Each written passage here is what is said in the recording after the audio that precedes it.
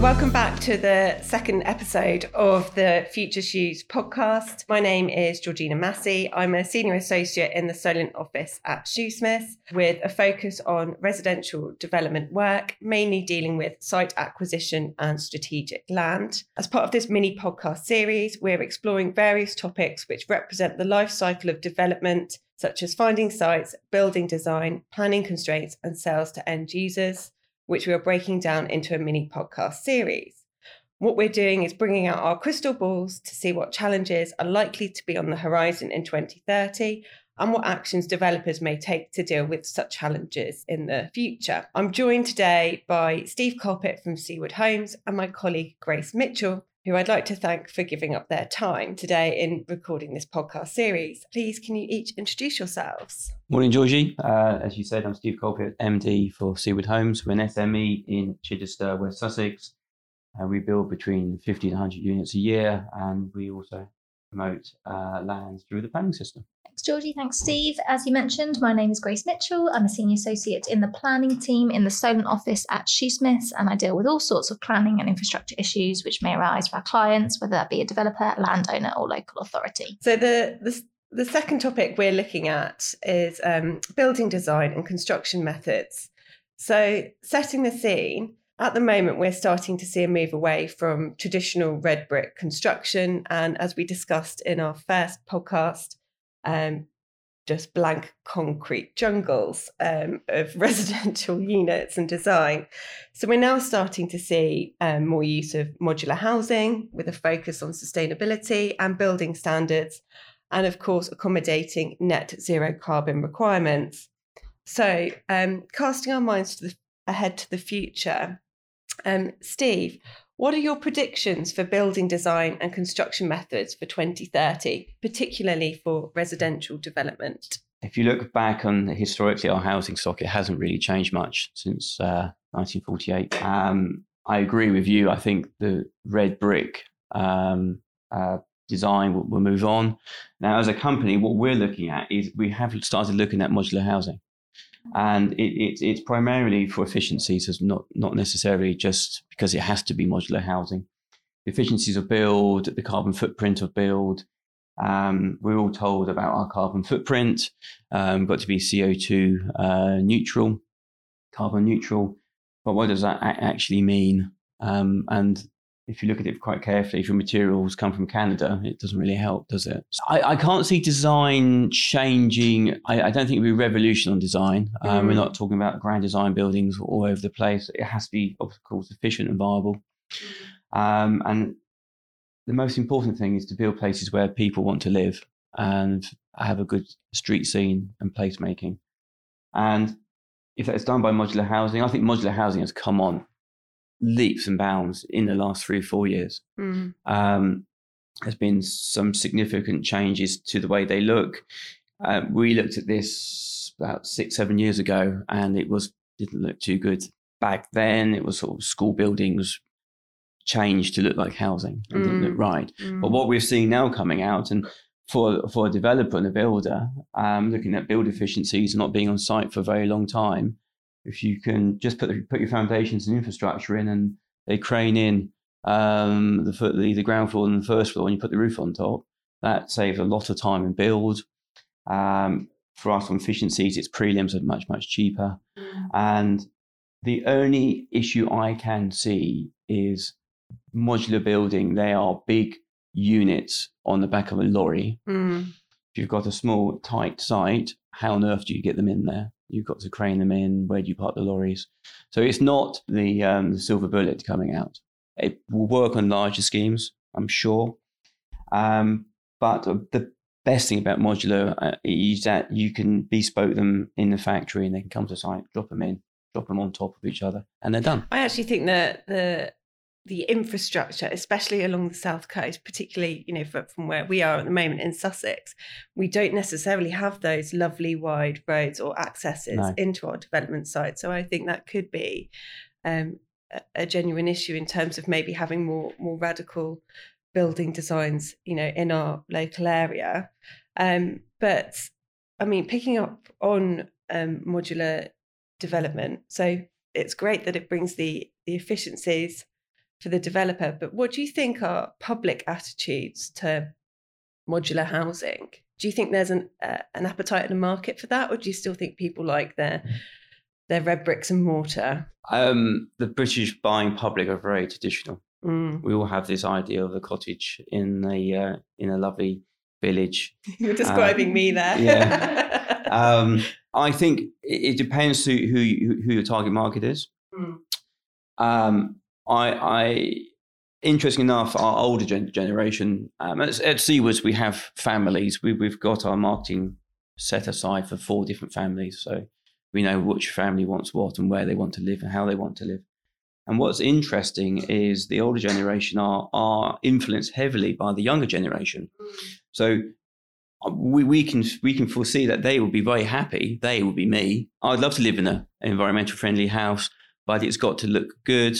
It's got to look stylish. It's got to be efficient, and it has to be something that I have to buy into as a buyer. I think it's a very good point about people buying into it. You've got to buy into it. But as time goes by, look at electric cars now.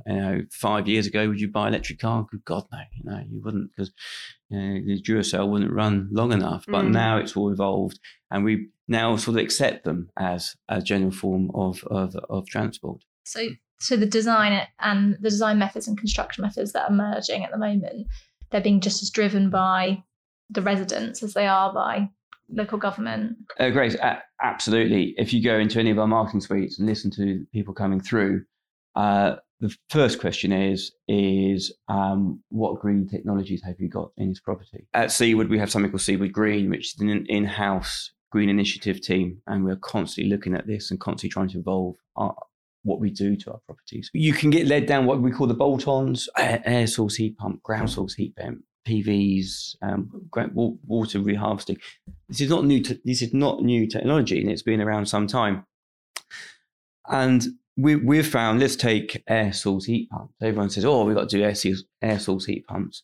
When you look at the figures about running them, they look really, really good until the immersion heater in the tank has got to come on. And then the cost goes up. And we're working with partners on these units, and we think there is a way forward on them coming forward. But it has to be fabric first. It has to be how the houses are built, how they're insulated, what they're made of, and how efficient are they to run for our buyers. And I think that is the real clue. It's not bolting on extras to make them better. Bolt-ons are fantastic for the existing housing stock. I can see that working. But going forward, I don't think you'll see loads of air source heat pumps in gardens. No. I was talking from experience. I've just had to turn my house from oil to gas, which seems bonkers in this day and age, because an air source heat pump just wasn't efficient for us because our house is so old, and with the insulation and trying to retrospectively fit that. So yeah, I think it's this idea that we want that green house, but a lot of people don't know the practicalities of what actually goes into making it. And it's the building foundations, really. Because the National Trust, they have taken some of their oil-fired houses and made them into air source, and we stayed in one a couple of years ago, and it was a lot of pipe work in there, and it was a big unit in the garden, but given its due, it works very well. It's very simple technology. It's just basically squeezing air through a small tube. It gets hot, holding onto a bicycle pump. It's the same thing, but it can only do so much. So let's get our creative hats on. 2030. So we're talking about, avoiding kind of bolt-ons, but, what green initiatives or prop tech do you think that there could be for modern homes and modern green homes that people want to live in? Wow. A lot of them will be technology driven. Everything will be done from your phone or an iPad if they're still around then. And so everything will be very controllable. I don't think you're going to have anything which looks futuristic. I think it's not going to change an awful lot because, again, it's all fabric first. It may not be made from bricks and blocks and 200 mil of insulation in the walls, however it's going to go. It's just going to be designed properly on the outset to be efficient. And then it's just going to be a very easy maintenance. Maintenance is a big question. A lot of maintenance issues come up. Will we move away from GRP because of its glass fibre and because of environmental impact and go back to more sustainable wood? I don't know, but if you do go back to wood, it becomes a maintenance issue. So, and then do you have to keep painting it, et cetera, et cetera, et cetera? But I don't think it's going to be fundamental revolution on design. That's a shame. I was hoping we're going to have some sort of discussion about spaceships and things like that. But I mean, you know, picking up on the greater use of electric and hybrid vehicles, I mean, it is becoming more expected now for new builds that they will have that electric car charging point. But I guess, you know, one thought that I've had, particularly where you might have inner city developments or on-street parking, it would be developing some sort of wireless car charging system and having things like that available. Grace, have you got any wild and wacky ideas what we might see in the future? I do think there'll be a lot of focus on how houses are, how they have their heating and electrics. There's obviously a lot of talk about hydrogen at the moment, and also using current boilers and how they can use the technology that's already in houses. So I think there's going to be a lot of focus on that. Wacky ideas, though, by 2030, which is fast approaching. Yeah, I think I agree with you, Steve. I think people really like traditional houses, and more so actually as time goes on. I think they're looking for that sort of village feel or feeling part of a community. I think there'll be a lot of onus on placemaking and can they walk to work, especially with how the last year has gone in terms of people working from home a lot more. I think there'll be a lot of focus on, is their house suitable for all areas of their life? I think that's quite a big thing, and people wanting a bit more space around them. But yeah, nothing too wacky. I think you've also touched on a very good point there, because if you look at where we are in the country, there's a big need for housing in the countryside, rural housing. Most of the villages around us have conservation areas, there's listed buildings, there's Grade 1 listed churches. So you can't just go in with a modular house, a modern design, and pop them in the village, because it's just not going to happen. They will still have to be generally built into such a way that they fit in to the conservation rules or the parish rules, local plan rules of that village. So we're not going to go shooting off into a direction. There's a company called BlockLock, which is IKEA, and they what they're doing at the moment, modular housing, is very exciting. I'm quite looking forward to go to one of their sites, which I know they're currently building, to see how it's done. It looks fantastic. But the problem with your Wi-Fi charging, you're going to start cooking yourself as you get in your car or something. But the other thing of all this is infrastructure. Yeah, we've got to be able to deliver down the cables, electrical cables, all this demand for electricity. Yeah. Now, has the network got capacity? Southern Water here under significant pressure of not upgrading their infrastructure enough. So hence we've got the nitrate, phosphates and other issues.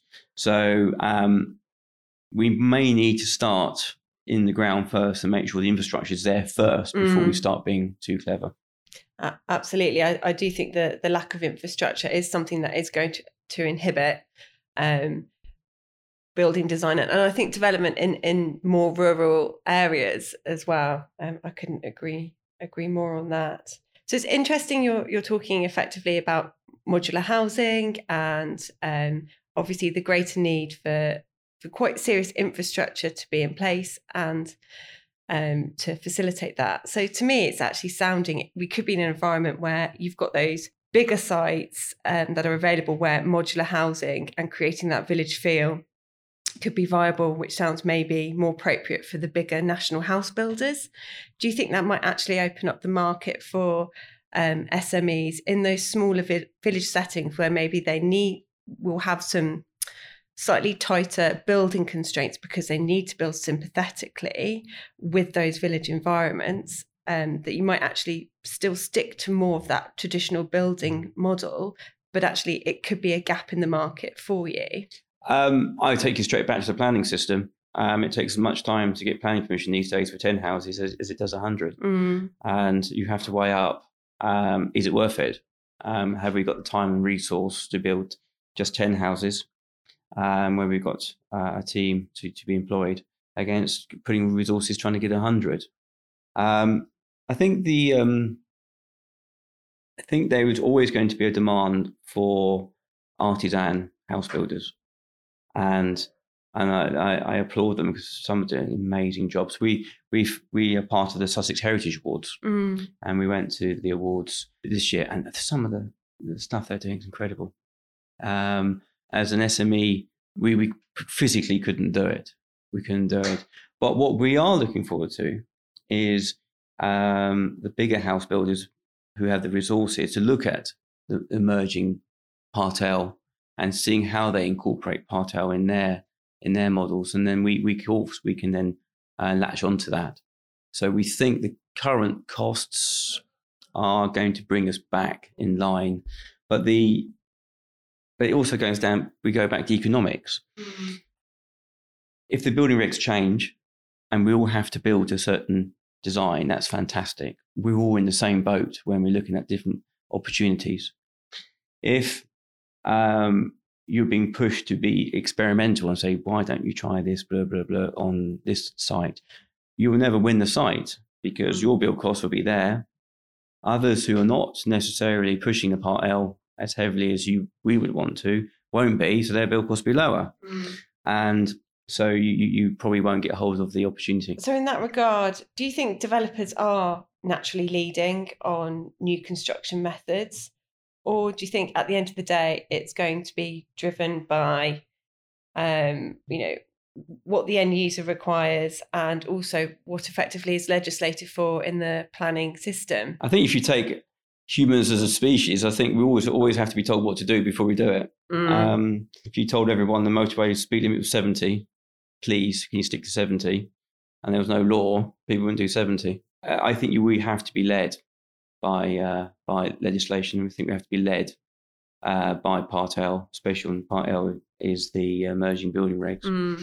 That helps us as well to stop us sort of running off in a direction which doesn't work or hasn't been acceptable. But flipping those comments, Steve, on its head in terms of, talking about innovation, I guess, bringing in net zero carbon is forcing developers to be initiative with their building design and construction. Yes, absolutely.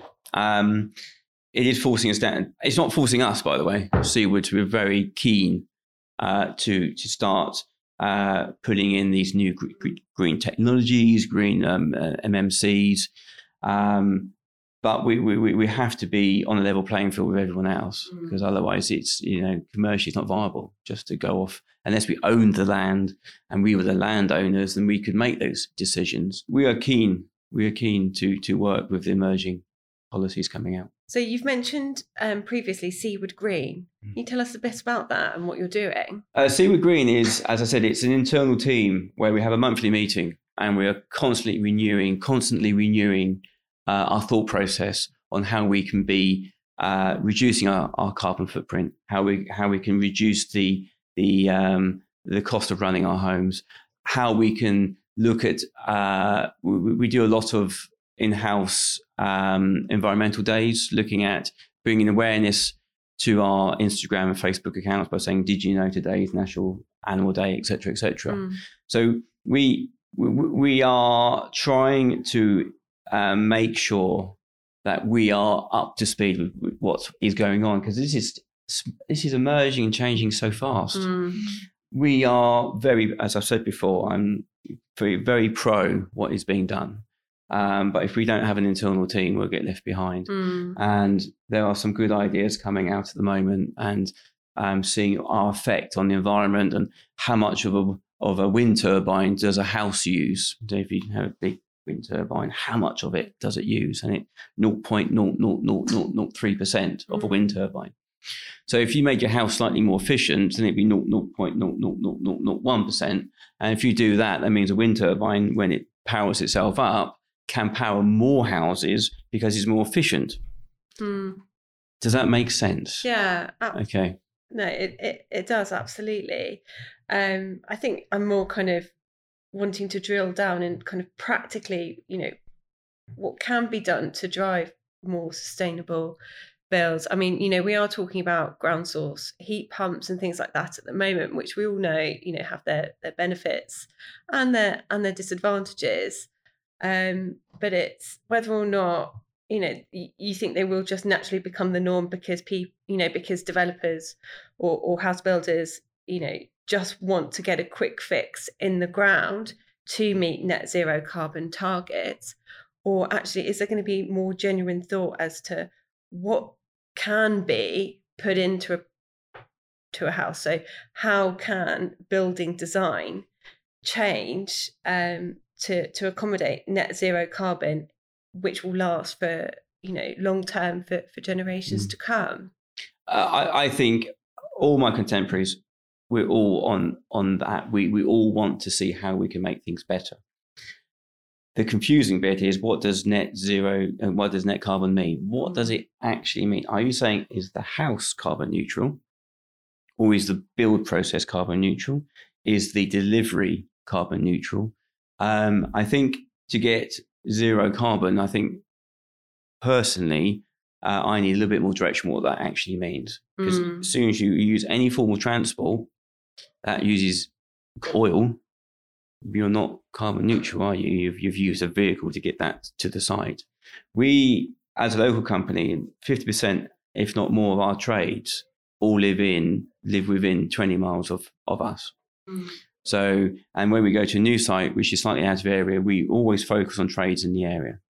And that's one way of reducing the carbon footprint. Absolutely.